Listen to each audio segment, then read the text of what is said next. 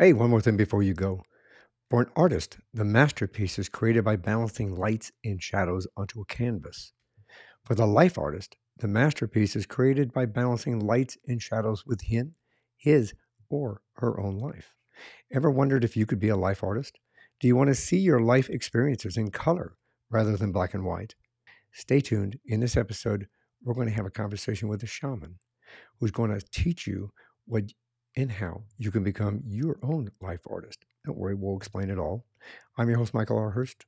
Welcome to One More Thing Before You Go.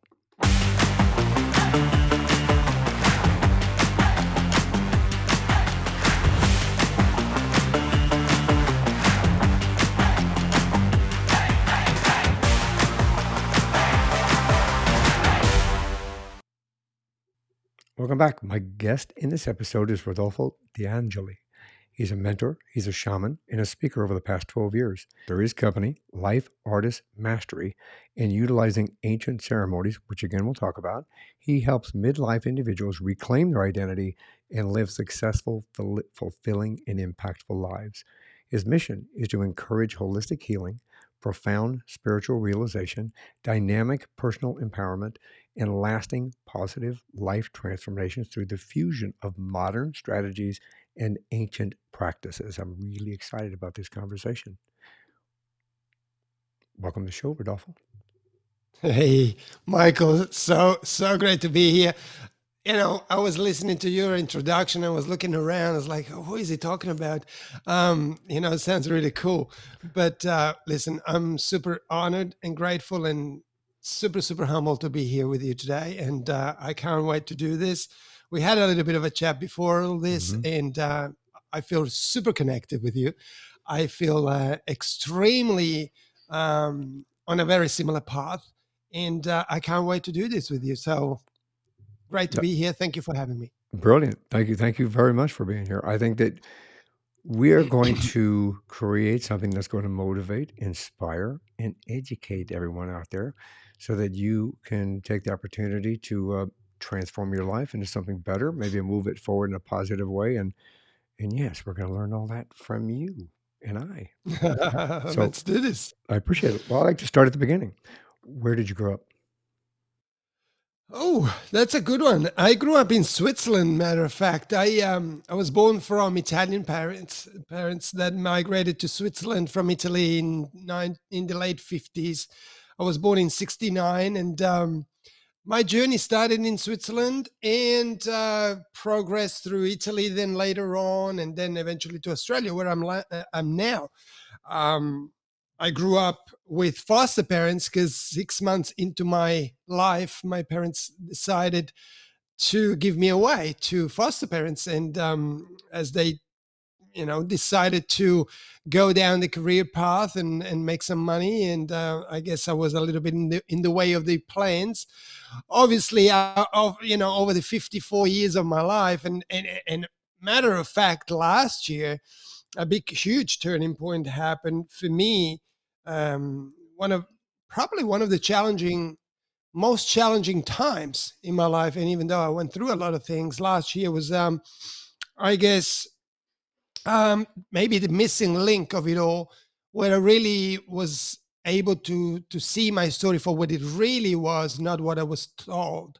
And so I was grown up until 11 years old with foster parents, with an auntie and an uncle. And so I barely saw my parents over those years. I saw them every so often over a weekend. And so my life from an early stage became one of trying to fit in, one of learning to please everyone around me, because I thought, what will happen if I don't? And who will take care of me? And as a young kid, as you know, we all try to survive in the best possible ways. And obviously, we can't take care of ourselves at such a young age. But what we do very well is observe, and we understand what to do to get what we need. And so for me, the need I had was love. The need my I have was protection, was survival, and fitting into yet another household, yet another boy or girl that was a part of the household, yet another bunch of toys that I wasn't allowed to touch for one or the other reason. So my life from an early stage was very much like that. And then at 11 my parents decided to have me back, and so they picked me up, and there I was at my house with my parents, which I didn't know really, you know. And so now I got to start to try to do the whole thing all over again. You know, I got to please these people now, and hopefully they are not going to give me away again. And at around 11 years old, I was sexually abused by a family member, by my cousin, which, you know, created another type of trauma that I carried on until 40 years old, really. And where I always thought I'd never be a man, I'd never be able to take care of a good woman, never being able to, you know, overcome things, because if I would be able to do that, I would have taken care of it when I was 11. Obviously, as we both know, it's very hard when you're a little kid when things like that happen. And so, how I was able to overcome that was able to see and acknowledge and accept that I didn't stand a chance. And so, the first person I needed to forgive to be able to carry on in my life was myself. And so, moved out of home at 19, got married very early at 24. You know, had no clue how to be a man, had no clue how to be a husband. You know, my father was very jealous, very possessive. He wasn't physically abusive, but he was very controlling. And so that was my reference point. So guess what I was doing when I was with this woman, and trying to be a husband, right? Control, possessiveness, and all of that. Which obviously my marriage lasted 4 months, and eventually I walked into a room and she's with someone else. And so that was the first time where I thought, okay, well, this people pleasing thing ain't gonna work, because whatever I'm doing, everything is not working and falling apart. I'm always the one missing out. Obviously, I was delusional because I didn't see my responsibilities in all of the things that was happening right in my life. And so we separated, and I started to go down the opposite path rather than being the yes man, the you know, acknowledging everything, giving, you know, this invisible transaction of me giving or buying love or buying appreciation. I started to go down a little bit more of a radical path. I associated with people who definitely didn't have my best interest, and eventually I landed in prison. I was in prison at the end of 2000, 1990s, that time. That time area. Um, and, you know, that was kind of like an awakening moment. I'm Can, like, can I wow, whatever I'm doing, you know, I'm missing the point here. Right. can I backtrack you just a little bit? Sure. When you were 19, you moved out. Yeah. What I mean, I know what you do now. I know, you know, Hmm. obviously you're a shaman. You help other people. You bring people forward on different paths. Hmm. What did you want to be when you grew up? I mean, what was your? Do you want to be a chef? Do you want to be an engineer? Do you have aspirations to be? What did you? Let me try that again. Did you have any aspirations to be like something, a firefighter, police officer, you know, that kind of a thing? That is such a great question, man. You know what, brother? I never had any aspiration like that. For a long time in my life, I didn't know what to be and what I wanted to be. But then when I went home and reconnected with my family and trying to, like I said before, trying to fit in, try to please these two people now. Right. I remember my uncle took me on a building site when my father was a construction worker, and he brought me to this construction site to visit my dad. I was only little. I was probably 11ish, and we arrived to this place, and I never forget. It was a building site built on a slope, and they were making these houses on this slope. And my dad was pouring concrete that day, and he was at the top of this slope. And when he saw me, the crane that was holding the bucket with the concrete, as it was coming down, my dad held on to it and came down in midair. So I'm a little boy seeing my father midair coming down. It looked like freaking Superman, right? And you know what, man? I wanted to be him. I wanted to be him because I craved him so much. And I wanted to become a bricklayer. I just wanted to be him. Right. And so I said, as a at the early age, I said, you know what? I will become a bricklayer. Where everyone at school would say that's a stupid job. Teachers would try to push me to higher Right. things, doctors and this and that, have a bigger vision and whatever.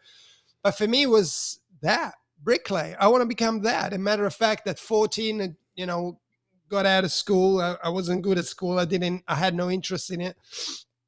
And I went on an apprenticeship at 14 to become a bricklayer. And I started my apprentice in 86. I was a year later. So the first year was more like a helper and whatever. And then I became a bricklayer. I had my diploma, whatever you call it, and yet um, I was never as good as my father. There was a time we worked together for a few years, and I was never as good as him. And I thought, man, I I I tried even this to connect with you. You know what I mean? But I will never be able to make it up.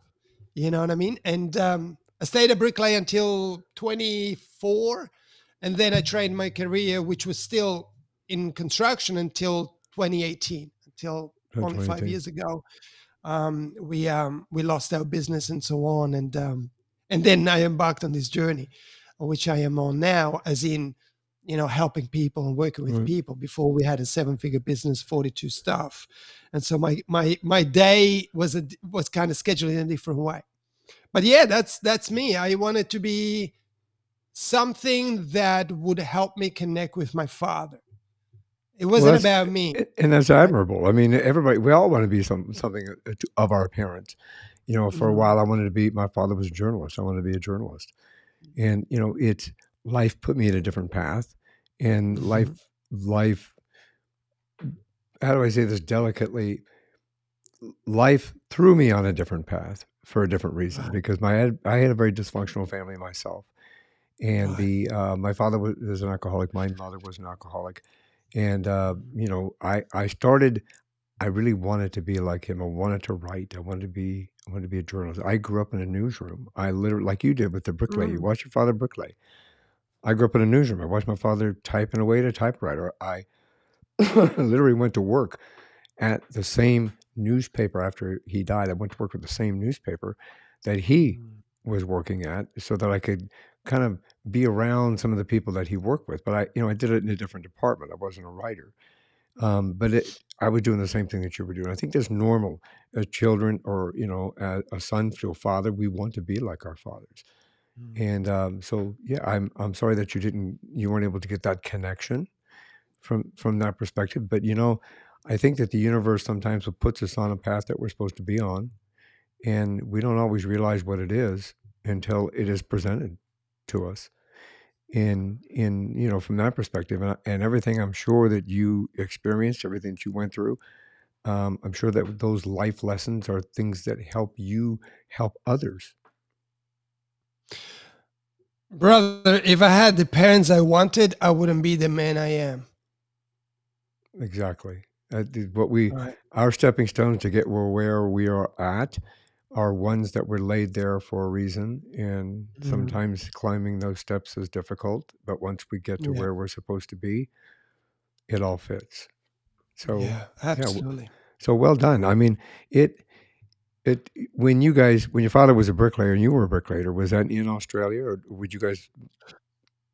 No, no. I was in Switzerland, so I lived in Switzerland until 2003. My nephews and great nephews, they still there. My brother eventually moved from Switzerland to Brazil, so he lives in Brazil now.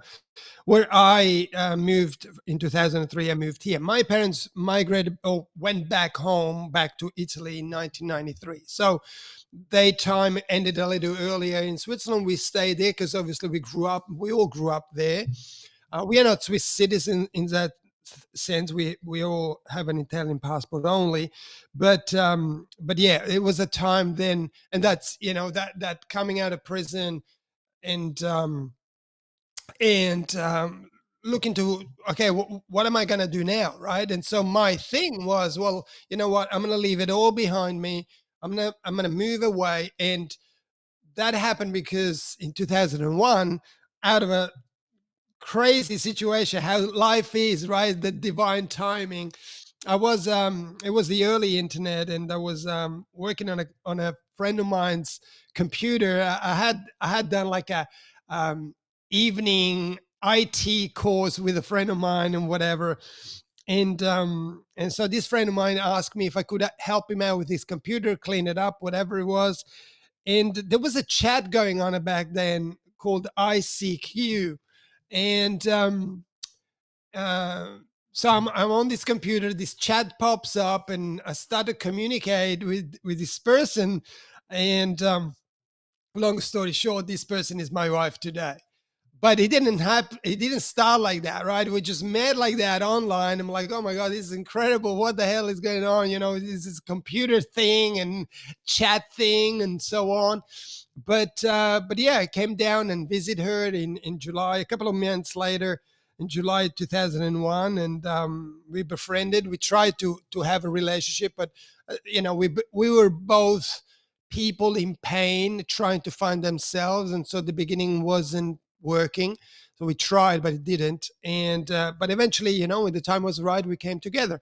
So I believe that me leaving Europe was the way to go, and so I left family, my land, friends, everything to migrate down here, believing that that was, it sounded very good, you know. And for the first year, it was amazing. So I landed in August 2003. It'll be 20 years this year I'm here. It seems like yesterday. That's how quickly time goes past. And I had the time of my life, man. I arrived here, everything was new, had a big home, looking at the back of a golf course, like completely different than living in Bern, Switzerland, in a little apartment in the city. The weather was nice, and I enjoyed every bit of it. Look for a job, had a sponsor, and all of the things that made me feel like I arrived.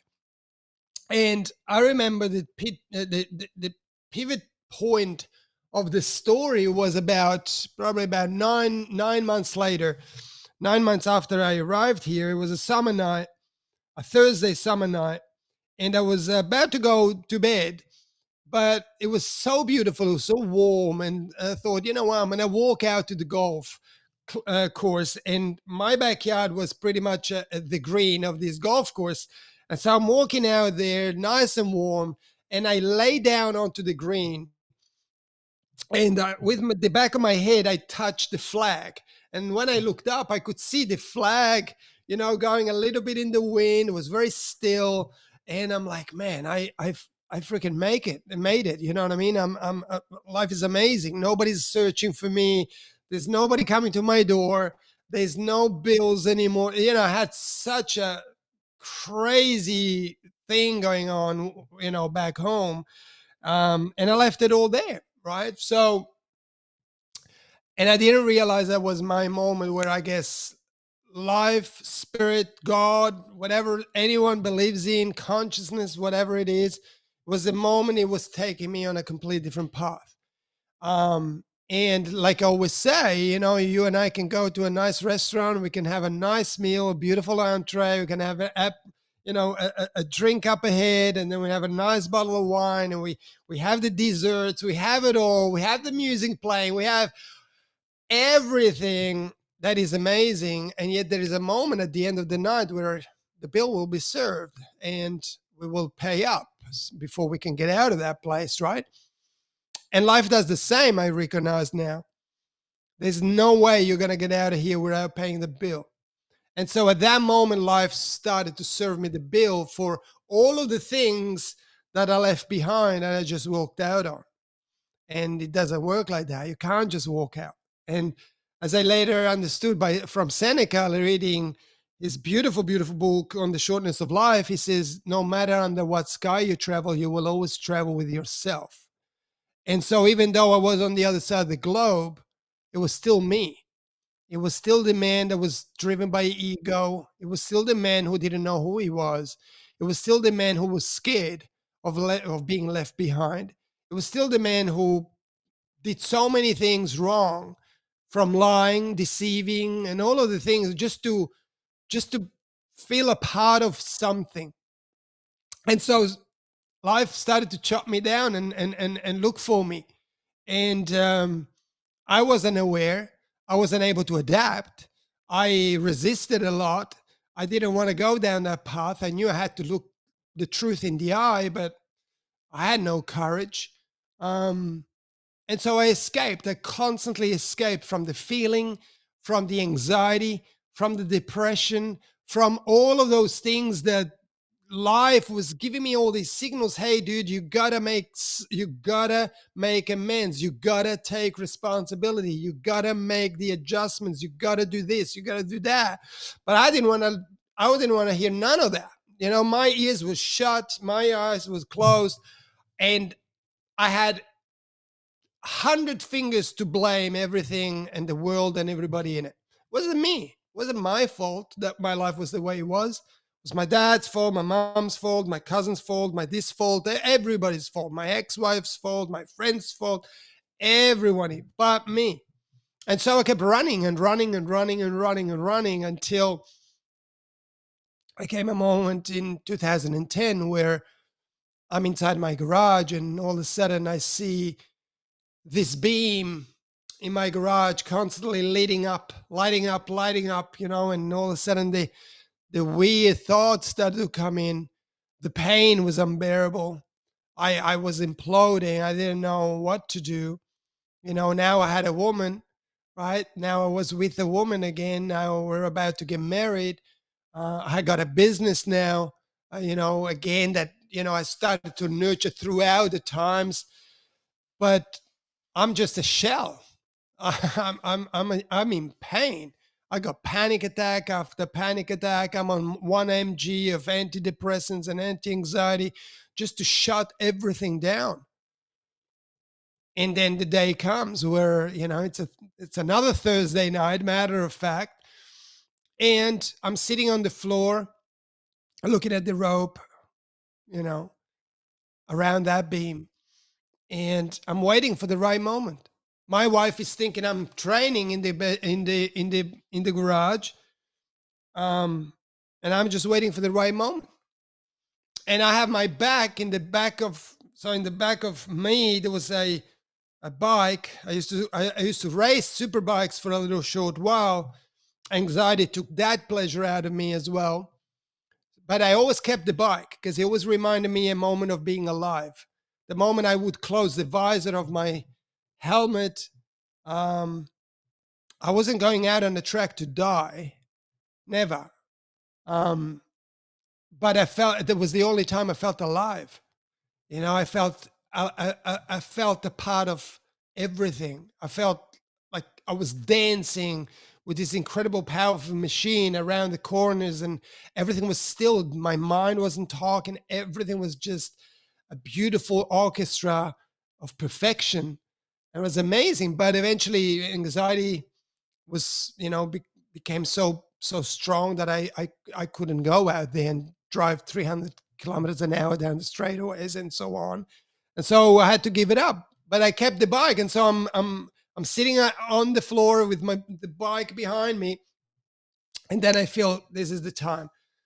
This is the time we get out of here. And so I get up, and behind me is this window which you could see out but you couldn't see in because it was kind of like mirrored. And when I looked out, there was the back of my house, which was the lounge room where my wife was watching a show that night. And at the moment I'm turning around to farewell, she literally bursts out in this incredible laughter, like hysterical laughter, right? Something happened in the show and she's just lost completely control and just, laughed so much. And that was the moment where something in my head, this voice in my head came through and said, there has to be more to life than misery. And that really got my attention. I'm like, there has to be more to life than misery? Man, I'm living misery 40 years of my life. What is more? And I said, you know what? I want to know what that is. And so let's go and look for it. And so that was the turning point for me to go and look what is more, because I don't know what it is. And I remember entering the house and going to my wife, and we had a quick chat about what really was going on. And I knew there was I felt, not I knew, but I felt it was a new beginning. I didn't know what yet. I was still on the antidepressant, anti this, anti that. I was still depressed. I was still anxious. I was still all of that. But I knew that now it was time to do something. And brother, well, I say divine timing because I truly believe that things come when you're ready. And I stumbled on this quote. And the quote said, if you do what you have always done, you will get what you have always gotten. And that really jolted me because I realized for the first time in my life that I literally was doing everything always the same, expecting that something would change, you know. And so I looked up this quote. I'm like, who says something like that? You know what I mean? And it was by a man which is very close to my heart, Tony Robbins. Okay. And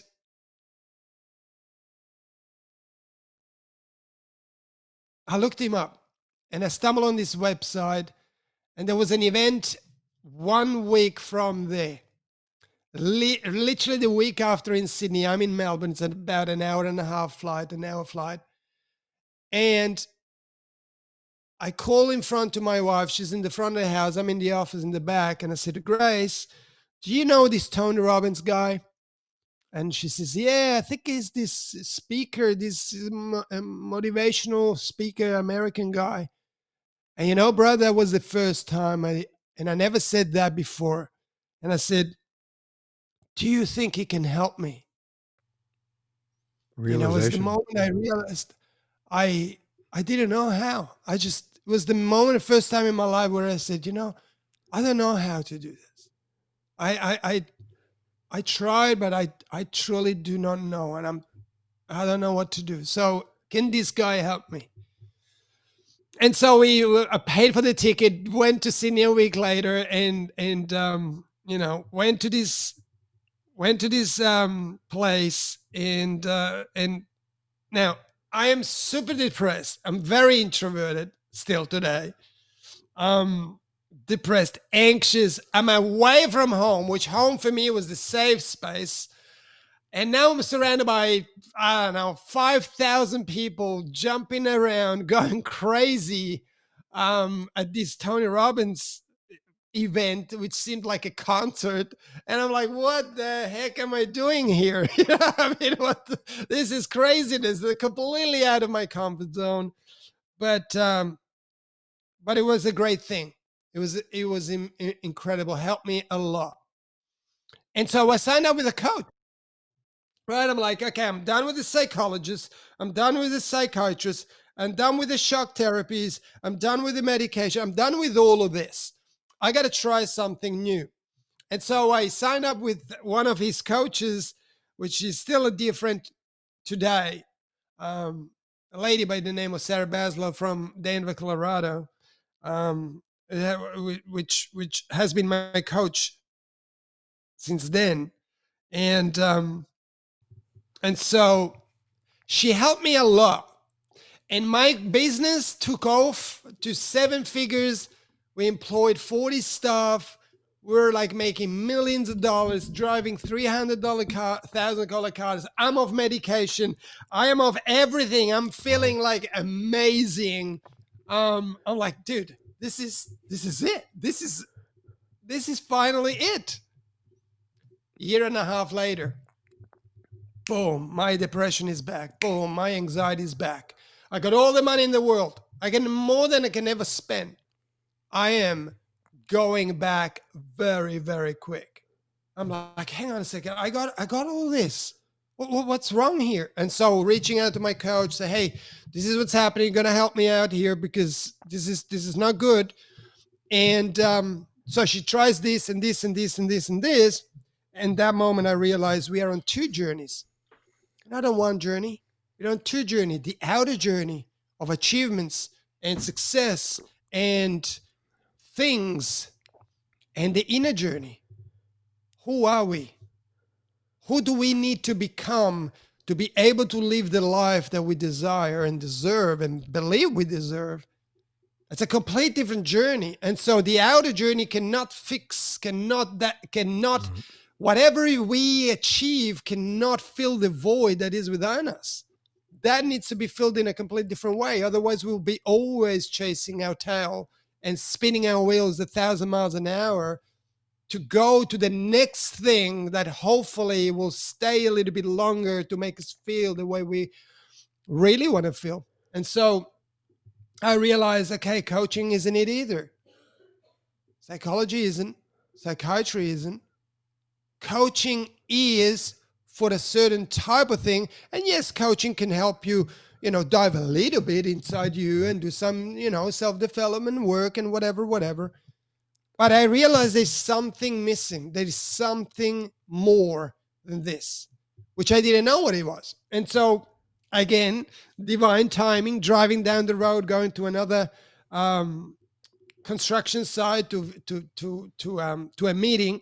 I'm listening to this podcast, and on this podcast is a gentleman talking about his journey to South America and his journey to shamanism and so on. And brother, I'm sure you had that in your life. That is out of nowhere, something comes into your life, and that is it. That is the thing that you have no clue about, but that is the missing link that you're looking for. Yes, I think that we all have that. I think we all have the ability that is presented to us by the universe, the angels, whatever you want to say, the spirit that talk to us, but we have been indoctrinated to close our eyes and to Mm, shut our ears. We absolutely. grew up with don't believe in that, don't understand that, so it's not real. You got to hide that, and I think that it takes us the opportunity for something like that to present itself finally, which I think was given to you. I mean, even you looking out the window, I mean, what a miracle to look out the window and see Mm, your wife laughing like that. It gave you a purpose in your life again to say, "Hey, I don't want to choose that role playing in there. I want to choose something else." So that started you on the path. Although it may not have been the end result, it gave you the ability to take those 100%. steps, but you just had to listen and had to open your 100%. eyes. I think we've all experienced that. It just we've forgotten how to Yeah. listen, how to see Mm, it, how to hear what's happening within that, so that we can grasp that opportunity. I mean, it's an amazing journey, an amazing realization, and I think, and you can share it with everybody. When you have that realization, it is an immense feeling from your soul. It touches you deep inside, and you kind of go, "Yeah, I think that's it. I think that's it." yeah. When I heard it, I knew that was me. Absolutely 100% agree with you. It was everything slowed down. I'm like, man, this has to be it. And it sounded really terrifying. His journey sounded terrifying and everything. But within me, I knew that this is what I needed to do. I needed to finally heal. I needed to finally understand my story. I needed to finally, become the man that I was striving to become, that I had a glimpse of becoming. And so I looked into it, and eventually, in a very funny way again. I that same day, as soon as I finished the podcast, I called a friend of mine. His name is Robert, and I said to him, and he was going through a tough time as well. And I said, man, you know what? I found our way to happiness. I found our way to reconnecting and truly heal and so on. And so I shared with him the podcast and so on. And that was mid-year, um, and for a little while I didn't pursue it anymore. I knew that was me. I knew that I needed to do that, but I needed the time as well. Obviously, your company, this, that, the other. You can't just go places out of nowhere. And so I kind of had it in the back burner. And one day, a few months later, he rings me and he said, "Hey, could I borrow your tent?" And I'm like, "Yeah, where are you going?" He goes, "Yeah, I'm going away with my wife, and we're going away for the weekend. So we need a tent, but I don't want to buy one. And can I borrow yours?" And I'm like, "Yeah, yeah, absolutely." And then I hang up, and as soon as I hang up, I'm like, "Hang on, Rob doesn't do anything below 5 stars. Where is this guy going with a tent?" You know what I mean? So I ring him back. I'm like, "Dude, where are you going?" And I gotta know. I'm like, "Yeah, we're going camping." I'm like, "Dude, you don't camp." You know, I know you. And but anyway, long story short, he said, "Remember that podcast?" And so what happened? His wife is a PT, and one of her clients came to do a session. And as they booking the next week, she says, "No, I can't do next week because I'm going to displace." And she shared what it is, and it was pretty much what I shared with him. And so she goes home, shares with him what happened during the day. He rings her out, and she connects him to go with her. He couldn't do that with me because how this thing worked was you had to go first before you can introduce someone else. And so, I'm like, "Man, you got to take me with you, take me with you." And he said, "I can't do it. I got to go first and then I can invite you in." And so he did. And then eventually in February 2012, I started to, 2013, I started to, uh, my journey into shamanism here in Australia with a guy that I worked a little bit with. I had no clue how the whole shamanic tradition and so on was because all I heard was on a podcast. And so when I went to this guy, I felt that that was a real thing. Eventually, I made it down to Peru.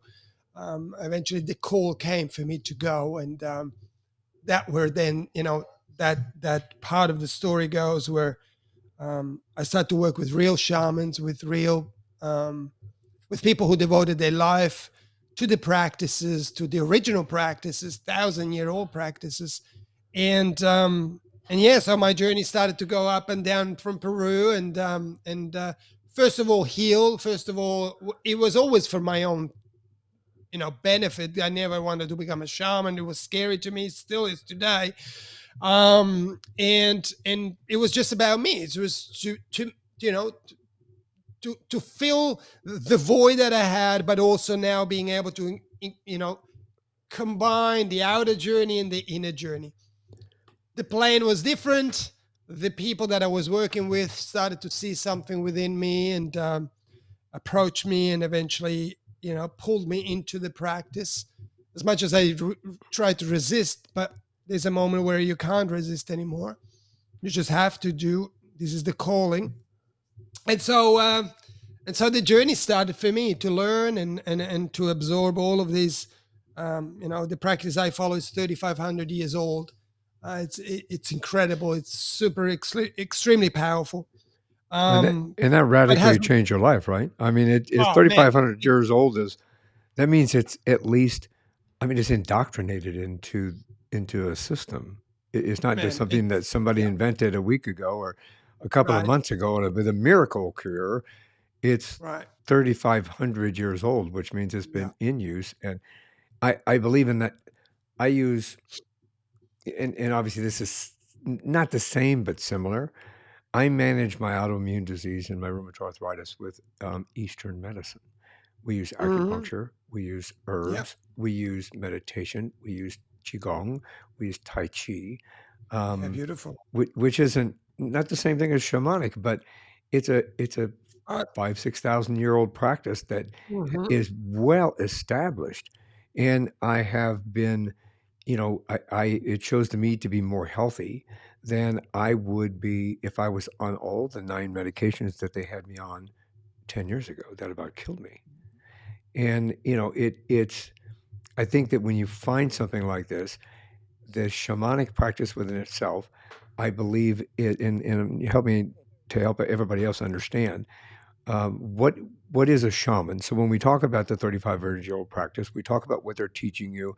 We have an understanding now that it changed your life dramatically, and what you use. So can you help us understand what exactly is a shaman, and how can that help us? Yeah, that's a great question. First of all, I want to say one thing. Shamanism does not change lives. So, what I mean by that, you go into a shamanic retreat, this type of shamanic retreat, we're talking Wachuma. This is the practice that I follow, also known as San Pedro. The medicine is also known as San Pedro, but the original in Quechua language name is Wachuma. Um, Ayahuasca, a lot of people know about ayahuasca and all of that. So there's three shamanic medicine, master medicines in our world, which is Wachuma, ayahuasca, and peyote. Those are the three main plant teachers, healers of our world. Then we have everything else: mushrooms, kambo, all of the rest is, and I will never disrespect medicines and practices. So it's not a thing of below or above, but those three are the main component, main medicine teachers of the world. It's said.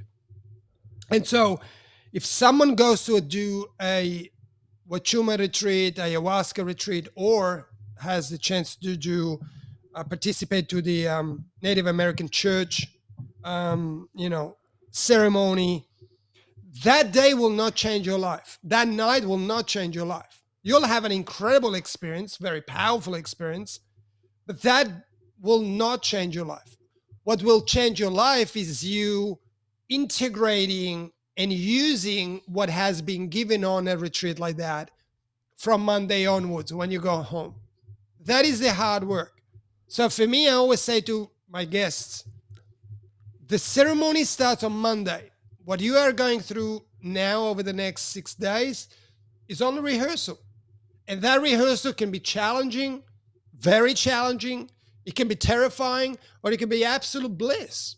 It doesn't matter. Eventually, we'll stop. This practice goes between 12 and 14 hours. So you just have to endure whatever is going on for 14 hours, and then everything will be over. The ceremony, the real ceremony, which is life, that will never end. And so on Monday, the ceremony starts, and what you want to do is try to integrate and embody and do and implement the things that you have learned during the time of a rehearsal. So that is, I want to make this clear because a lot of time, people go to a place and say, okay, I'm going to go here on Friday, I'm going to go home on Monday, and my life is completely changed. There's no more pain, there's no more nothing, and everything is done. If you're looking for that, it ain't going to happen. Right? You're going to have a tremendous awakening, but you will have to do the work. It's not just going to be given. Okay. So that's important. What is a shaman? The shaman is a conductor between the invisible world and the visible world. What I do is I'm the bridge of the two.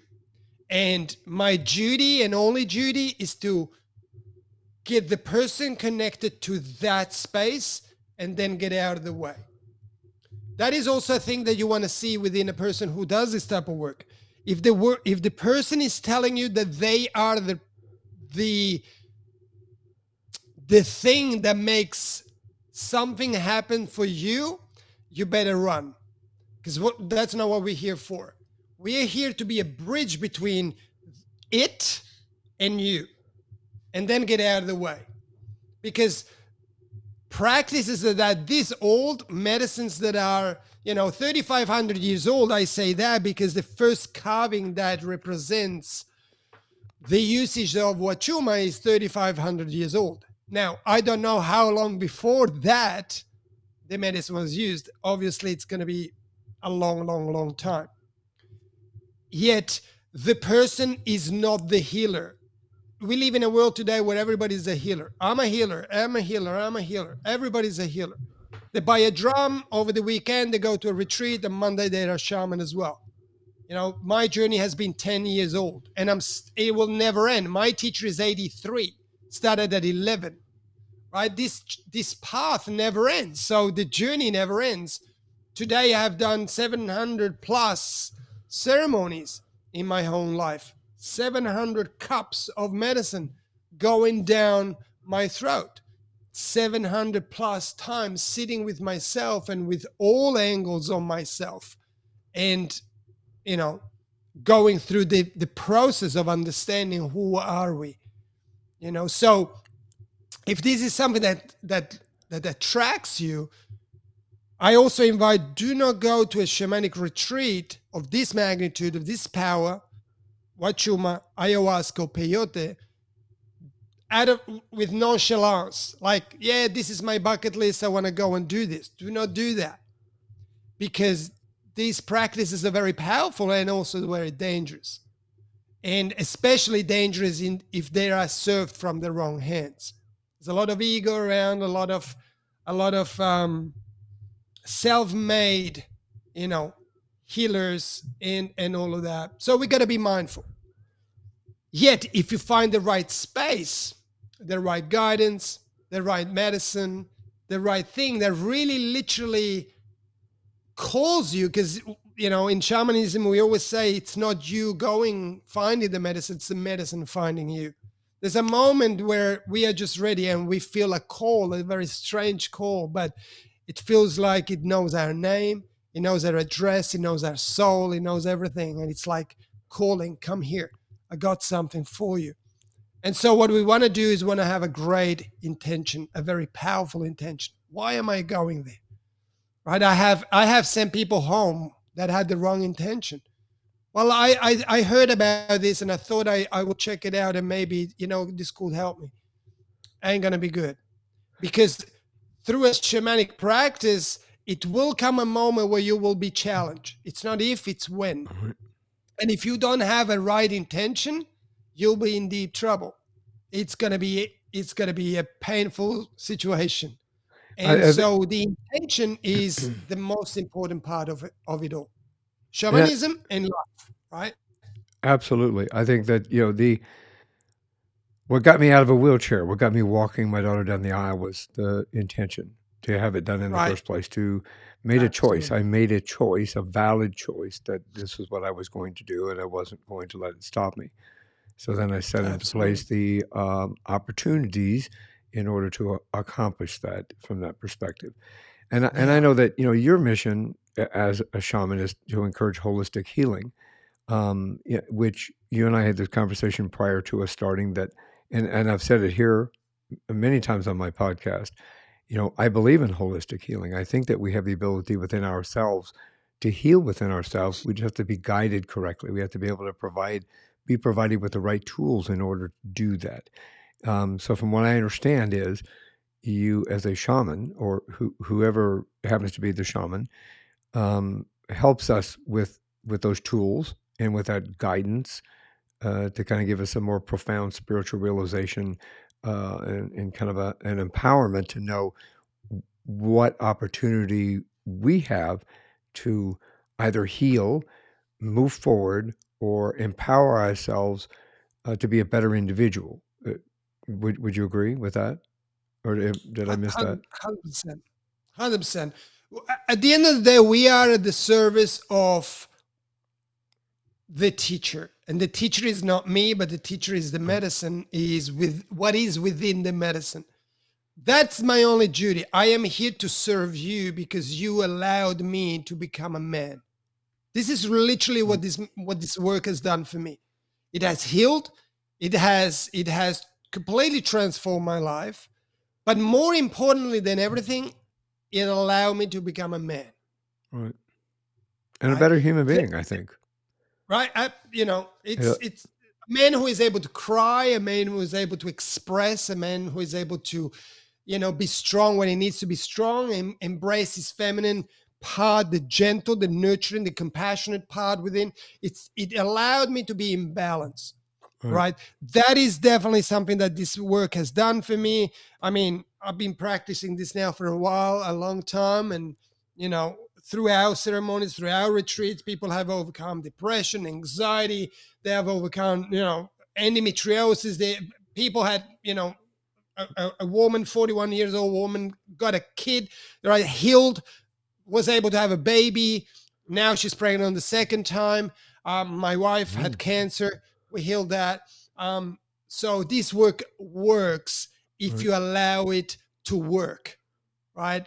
And so today, my approach, obviously, not everybody that works with me is going to come to a shamanic retreat, but now the work I do is a combination of modern practices, modern strategies, Right.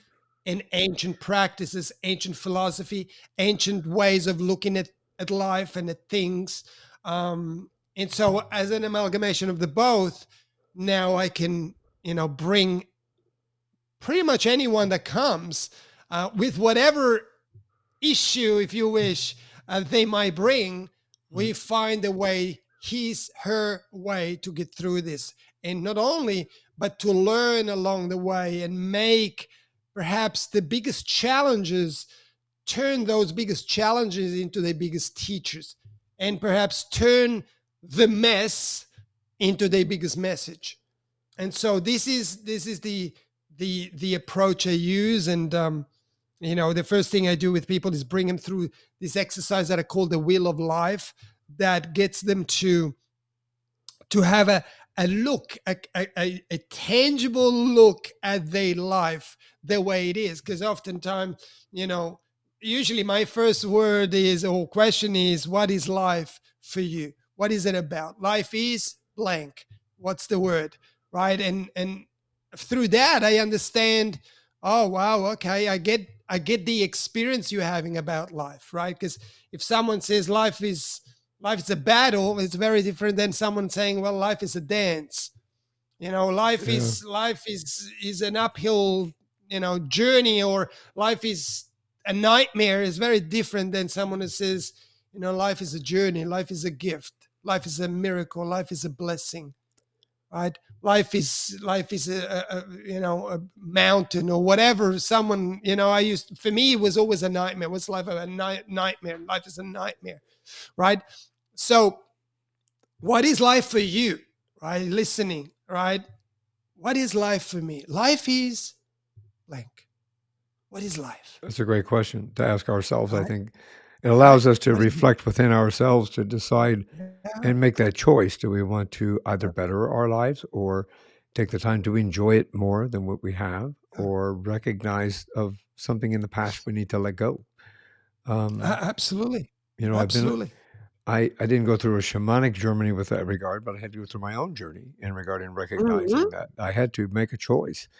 I could have sat in the wheelchair and felt sorry for myself and taken a dark path Mhm. and thought, I'm not good enough for anybody here. My wife had to walk me to the toilet. That's very humbling for a guy that was a sergeant that had a team of Mm. 13 guys, men and Yeah, women that looked up to me to lead them, and my wife had to help me on and off the toilet.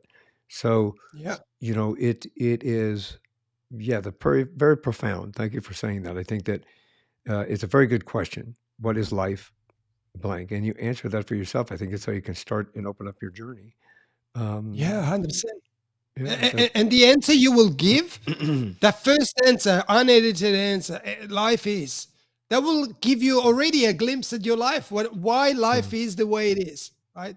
Life is a heavy weight.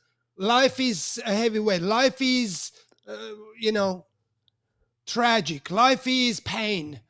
Life is, you know, Gives you a you foundation will to start understand building. really quick why you feel the way you feel, or where you are right now, why you are there, right? Yep. And, Good. and so I usually open that question with that relationship with the person I'm called to serve, with that. What's life about? And then let's go through the wheel of life. How is life? Right? Oh, life is, life sucks. But where is it good? Well, life is good here. Cool. Let's have a look at life really. And so I make this exercise I call the wheel of life, to actually take out what's in here, what Right. we believe is there, but we can't really see it. And now we're going to put that on paper. And the way I do that is I circle I make a circle with a little dot in the middle, and then I draw eight spokes. Eight spokes. Health, wealth, love, happiness, relationships, business or career, time with yourself, Mm, and spirituality. And now we're going to go from the dot in the middle is zero. And now you're going to make two. You make dots for 2, 4, 6, 8. So you're gonna have 0 in the middle, and 10 is the outside line. And in the middle, you have those dots representing 2, 4, 6, 8. And now you go through it honestly with yourself, because Yeah. you can lie to me. I don't care. You can lie to anybody.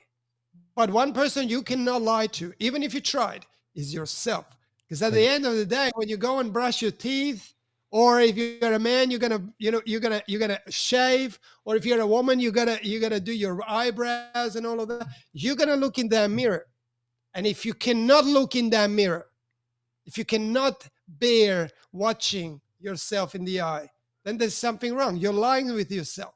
So this exercise, you can't lie. You should right, not lie. So health. What is health? 0 to 10. How's health for me? Am I overweight? Am I this? Am I that? Am I tired all the time? Am I blah, blah, whatever, right? And you put a dot in there. Cool. Health is 5. Usually we inflate the numbers by 1 to 2, but keep it as real as possible. Health. Wealth. How is wealth? How's my finances? How is the control over my finances? How much do I, do I make? How do I you know the word in English that I'm trying to find is manage. There he is. And all of that, my health, right? My wealth. Love. How's my love life? How much love is in my life? How much love is from my partner, from my kids, from loved ones? How much love is in my life? 1 to 10. Happiness. How happy am I? How much happiness is in my life? 1 to 10.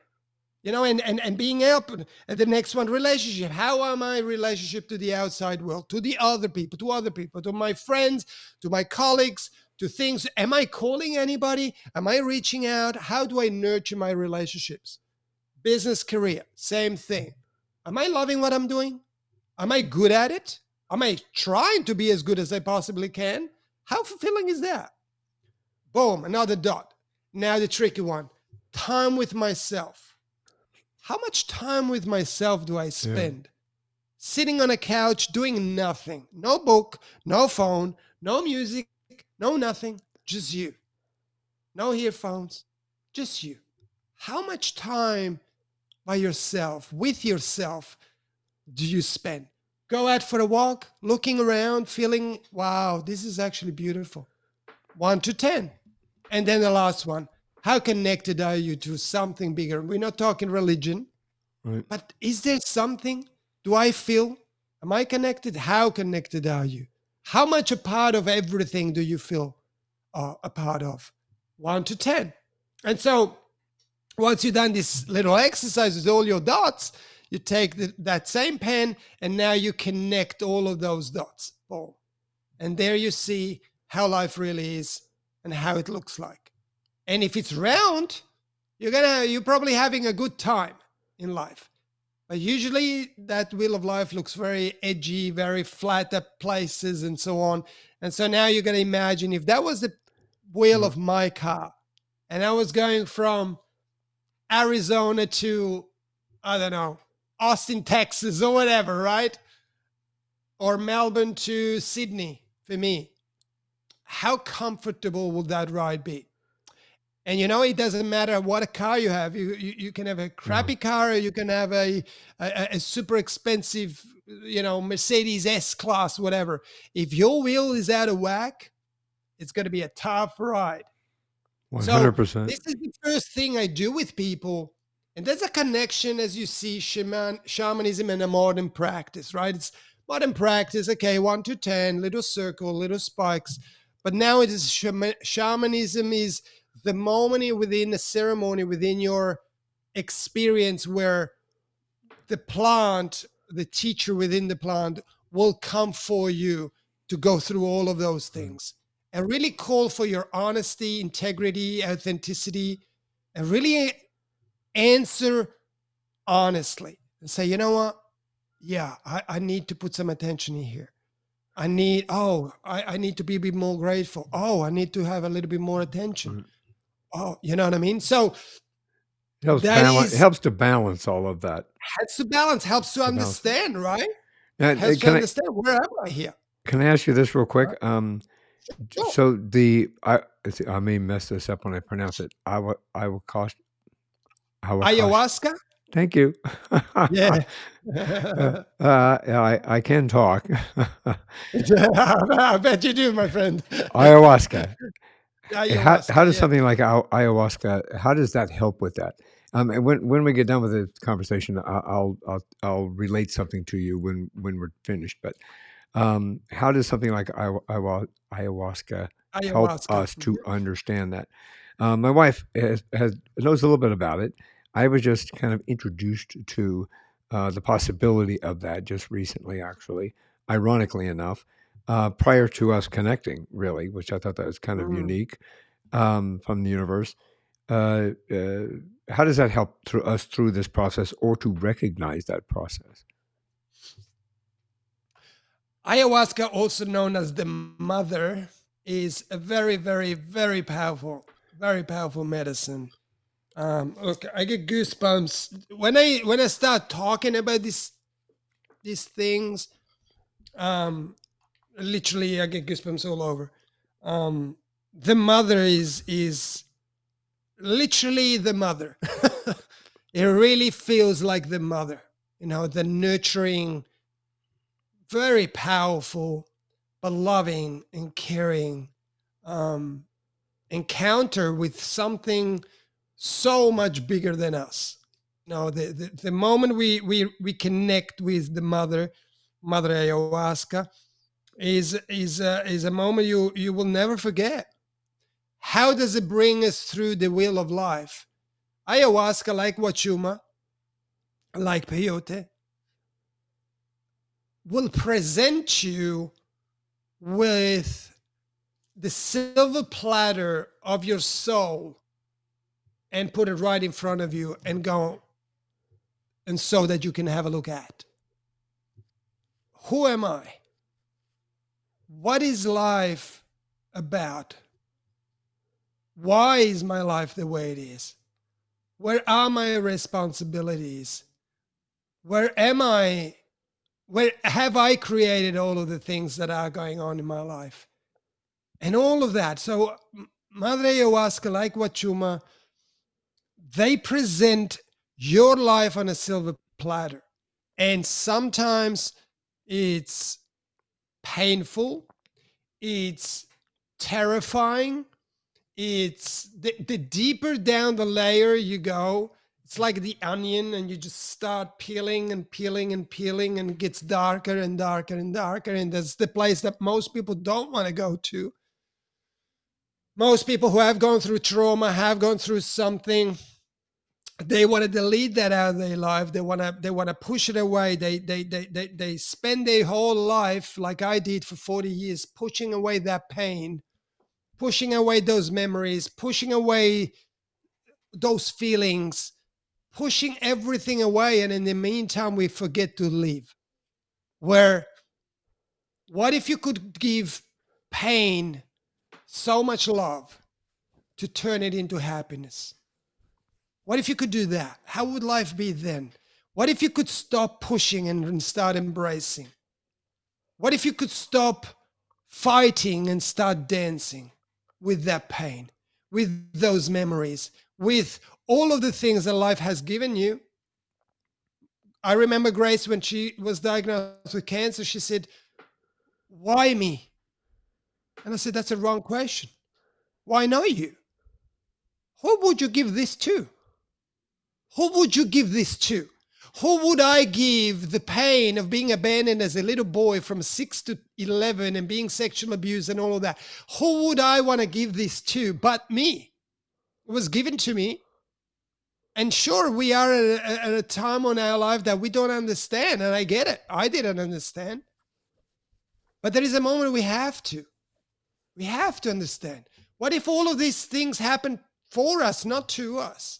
What if we don't have to go through a healing process? We don't have to do things, but we actually get to do those things. Life is completely different. And so, what does ayahuasca, wachuma, and all of those things do?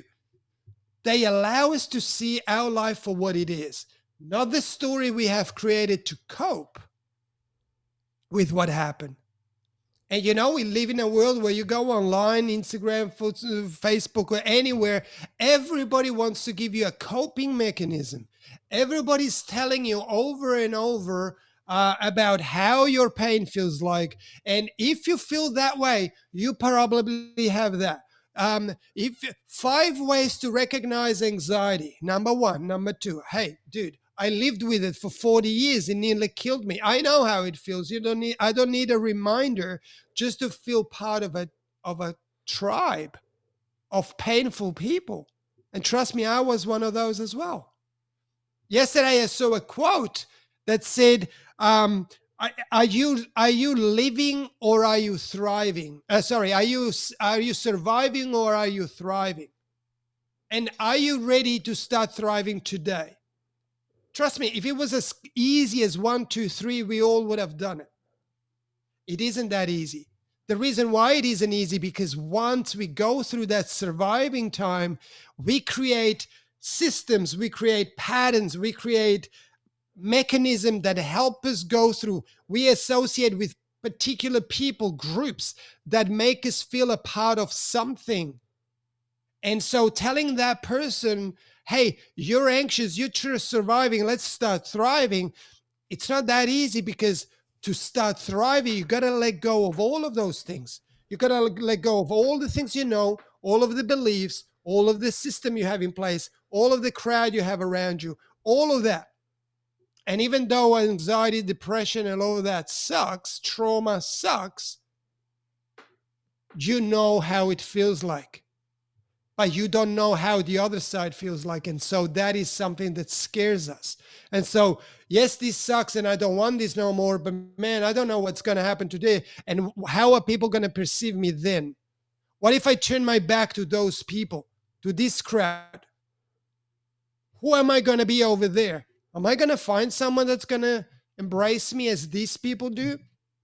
So I rather speak about anxiety and depression and my feelings, how bad it is and how it never will change all day long. At least I feel a part of something. And so ayahuasca, wachuma, that's what they do. They bring you in front of the way you're living. They bring you in front of all of the pain. They push you to let go of the judgment and start to embrace it. They start loving that part of you as well. That's where the life artist terminology comes out, right? That's why my program is called Life Artist Mastery. It's the moment where we like, okay, I know I have a lot of light. I'm a good person, right? We're all good people in our soul. We're all the same in our soul. We're all same. In la kecha lakin, I am another yourself, right? And so we have that light. Or we have the darkness as well, but the darkness is sort of repel because we don't want to be that. But we have to have both. Because a beautiful painting that you go to the Louvre or you go to the beautiful museums, people travel across the globe to go and see, what is that masterpiece? It's a masterpiece because the artist was a master in balancing shadows and lights. And so, what if we became the master of our own life, the artist of our own life, and start to embrace and balance those shadows and those lights within ourselves, the things that happen for us, but also the person we are becoming because of it. In 2015, I went back and reconnected with my mother because I realized that I could never be the husband my wife deserved if I didn't fix or healed my relationship with my mother. I had to. There was no other way. Because my wife did not receive what she signed up for on that day. I was playing at 70% at best. Because there was still something within me that was judgmental and resentful and so on. And if I do that towards the most important woman in my life, which is a mother, guess what am I going to do to any other women? I will hold back because I will protect myself from being hurt. I will protect myself from being judged. I will protect myself from going through pain again. And so I entered this silly trade of trading love for connection. And so I'm not going to love anymore. I'm going to connect with you. I will love my kids. I love my cat. I love my dog, but I ain't loving my partner fully because what if Right. I get hurt? And so now I'm entering this invisible transaction again. This is all shamanism. It's all invisible but real. And so shamanism brings us to those places that lets us understand and see the the path, the energetic path of the interaction of the transactions. Am I doing what I'm doing because I want to do and get to do them and this is who I am? Or is there an invisible transaction? I'm doing this because there is a thank you coming back. Or I'm doing this because someone will see me as a good person. I'm doing something because I will get something in return.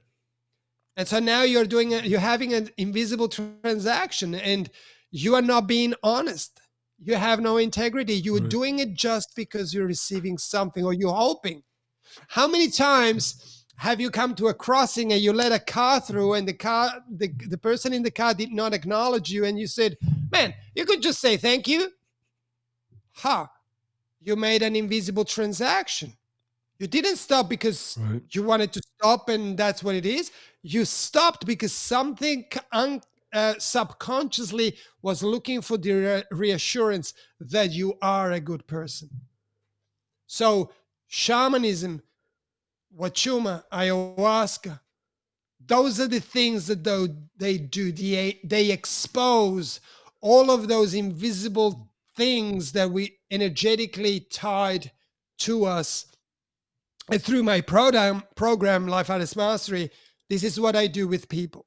I go and help them go and find all of those things, a part of healing the trauma, healing the past, healing those things, forgiving oneself so that we can forgive someone else. Because people say, "Yeah, no, I can forgive someone else." Yeah, cool. Oh, how about you? Well, I find it a little bit hard to forgive myself. Great. That's great to know. But know also that if you can't forgive yourself, you can't forgive nobody else because you're just pretending. Last year, I went to Italy and Grace and I decided to go to see my mom. My mom is 90 years old this year.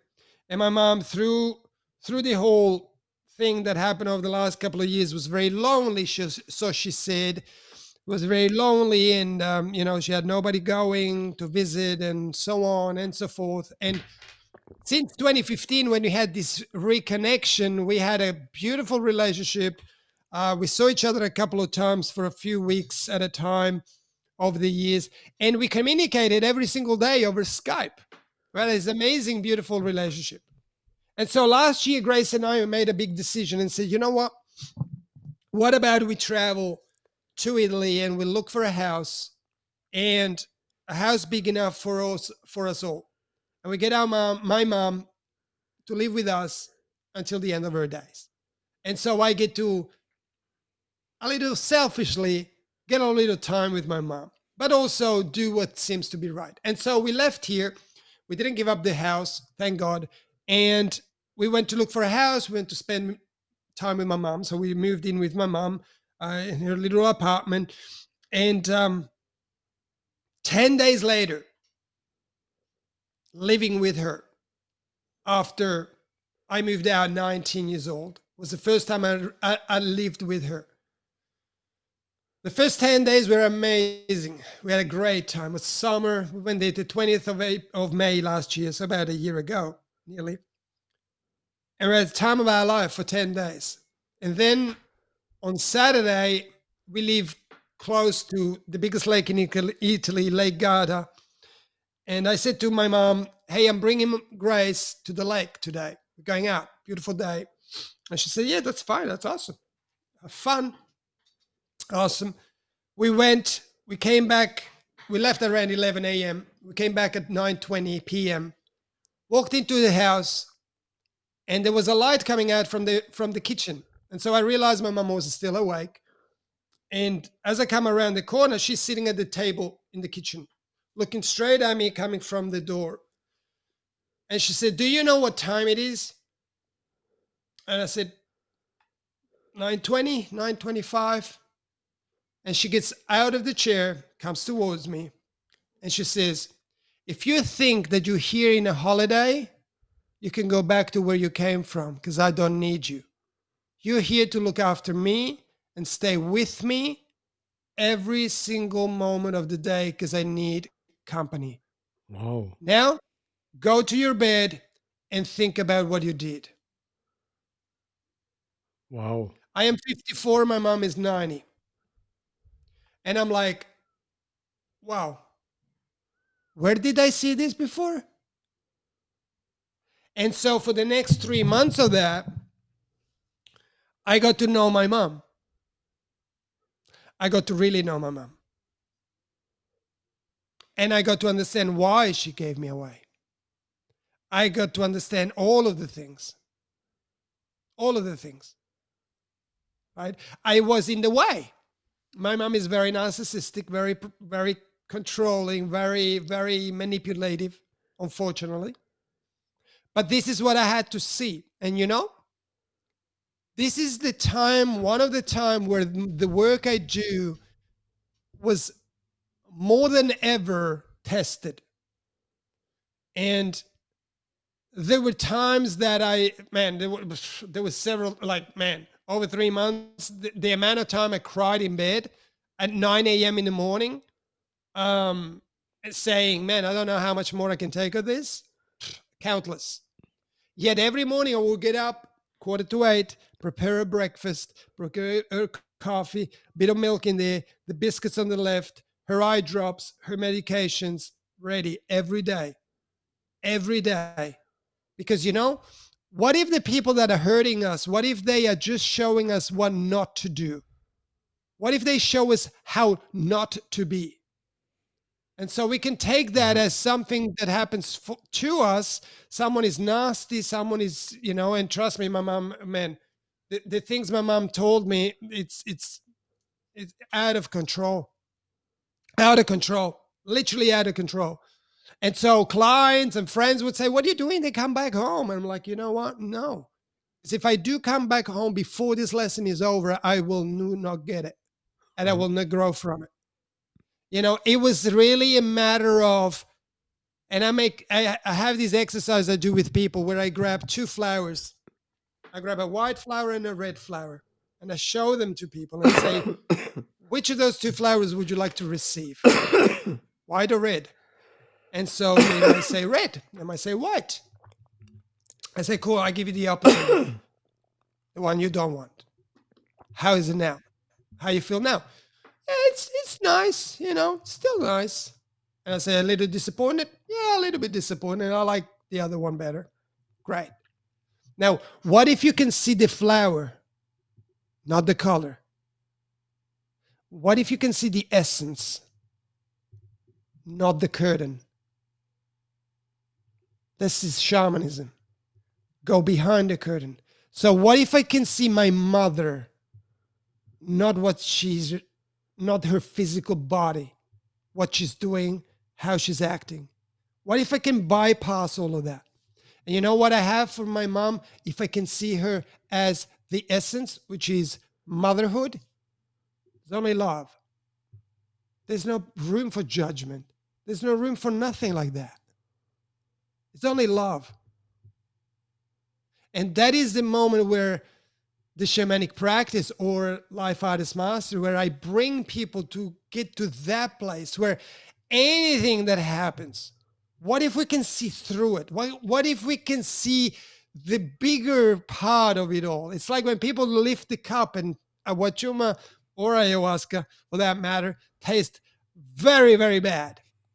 And so when people come for the cup and gotta lift the cup and you gotta drink that medicine, it's whoa. And I can feel that energy, that repelling, that yuck, oh God. And I always whisper in their ears, see the teacher within the cup. And all of a sudden the taste just changes. It's like hot chocolate. Because now we are seeing beyond Yeah. the curtain that duality presents us? What if we lived a life of non-duality? What if we could really always see in la que chalakin, I am another yourself. I am just talking to myself here. I am literally having a conversation with myself. And if I can see that at all time, if I can see that in our pain, if I can see that within all of the things that life has given us, the life changes straight away. Yeah. Then you can go from suffering and surviving to thriving, because there is no suffering if we can see the essence of it and what the power behind it all, the things that it really can do for you. If people are bad to us or nasty to us, what if they roll, which is quite an honorable thing, what if they roll to come to earth was to help you grow? What if they were there to show you how not to be, what not to do? And all of a sudden, guess what? You have the biggest lesson of your life. And if you embody them, like I said in the ceremony rehearsal, now the ceremony is back on Monday when you go back, and you implement and integrate and use all of the things you've been given. How is life then? And more than that, in Spanish we say, yo bebo esa medicina para el bien de todos. I drink this medicine for the good of all. It's not about us. Interesting. What if, right? It's not Yeah. about us. We don't go through the pain, through all of this, to this adventure of life that life is for us. What is that? That is how most people go through. That's why they're anxious, Yeah. depressed, and disconnected and lonely and in despair all the time. Because me, how has that happened to me? How can it do it to me? I left you through the crossing. How could you not say thank you to me? Yeah. Who are I you? think that's society today. I think it's all about me, me, me, me, me, me. Right? And Obviously so, we're human beings. We all go through it. When I first was 100%. given the I still do it. yeah, I was given the diagnosis that I was given, and it's like, why me? I was a good cop. I was a good person. I was a good father. I was a Huh? good husband. I was a good son. Kind of a thing. I was a good brother. Why me? I was Yeah, doing good with my hands and my eyes because I was catching bad guys, putting them away. I worked of domestic course. violence for like 4 years straight, specifically domestic violence. I put some very bad people behind bars. It is, I think it's a question we all have to ask ourselves. But at the same time, there's always, it's like that old Elvis Presley song, Walk a Mile in My Shoes. Mm, If you walk a mile in my shoes, you'll understand a little bit more of what I'm going through, what I feel, why I feel the way I feel, why I'm in the circumstance that I'm in. And it gives you more compassion. It gives you more empathy. It mm, allows you to take, like you said, go behind the curtain and see a little more of why somebody's grumpy, why they're a little snappy, why they're a little irritable, why they're in pain. I think it gives a great foundation from that. So there's brilliant, brilliant words. What an amazing opportunity. I do have to say this though. Let's talk about how to get a hold of you. I could talk to you for another hour, which I think you should come back and we'll do another part two because I there's so love much to. I more love people to. can learn. Absolutely. Absolutely. uh, Absolutely. but Um, let's talk about how somebody can get. Whoops, just a minute. Let me try that so I can cut that out. That's all good.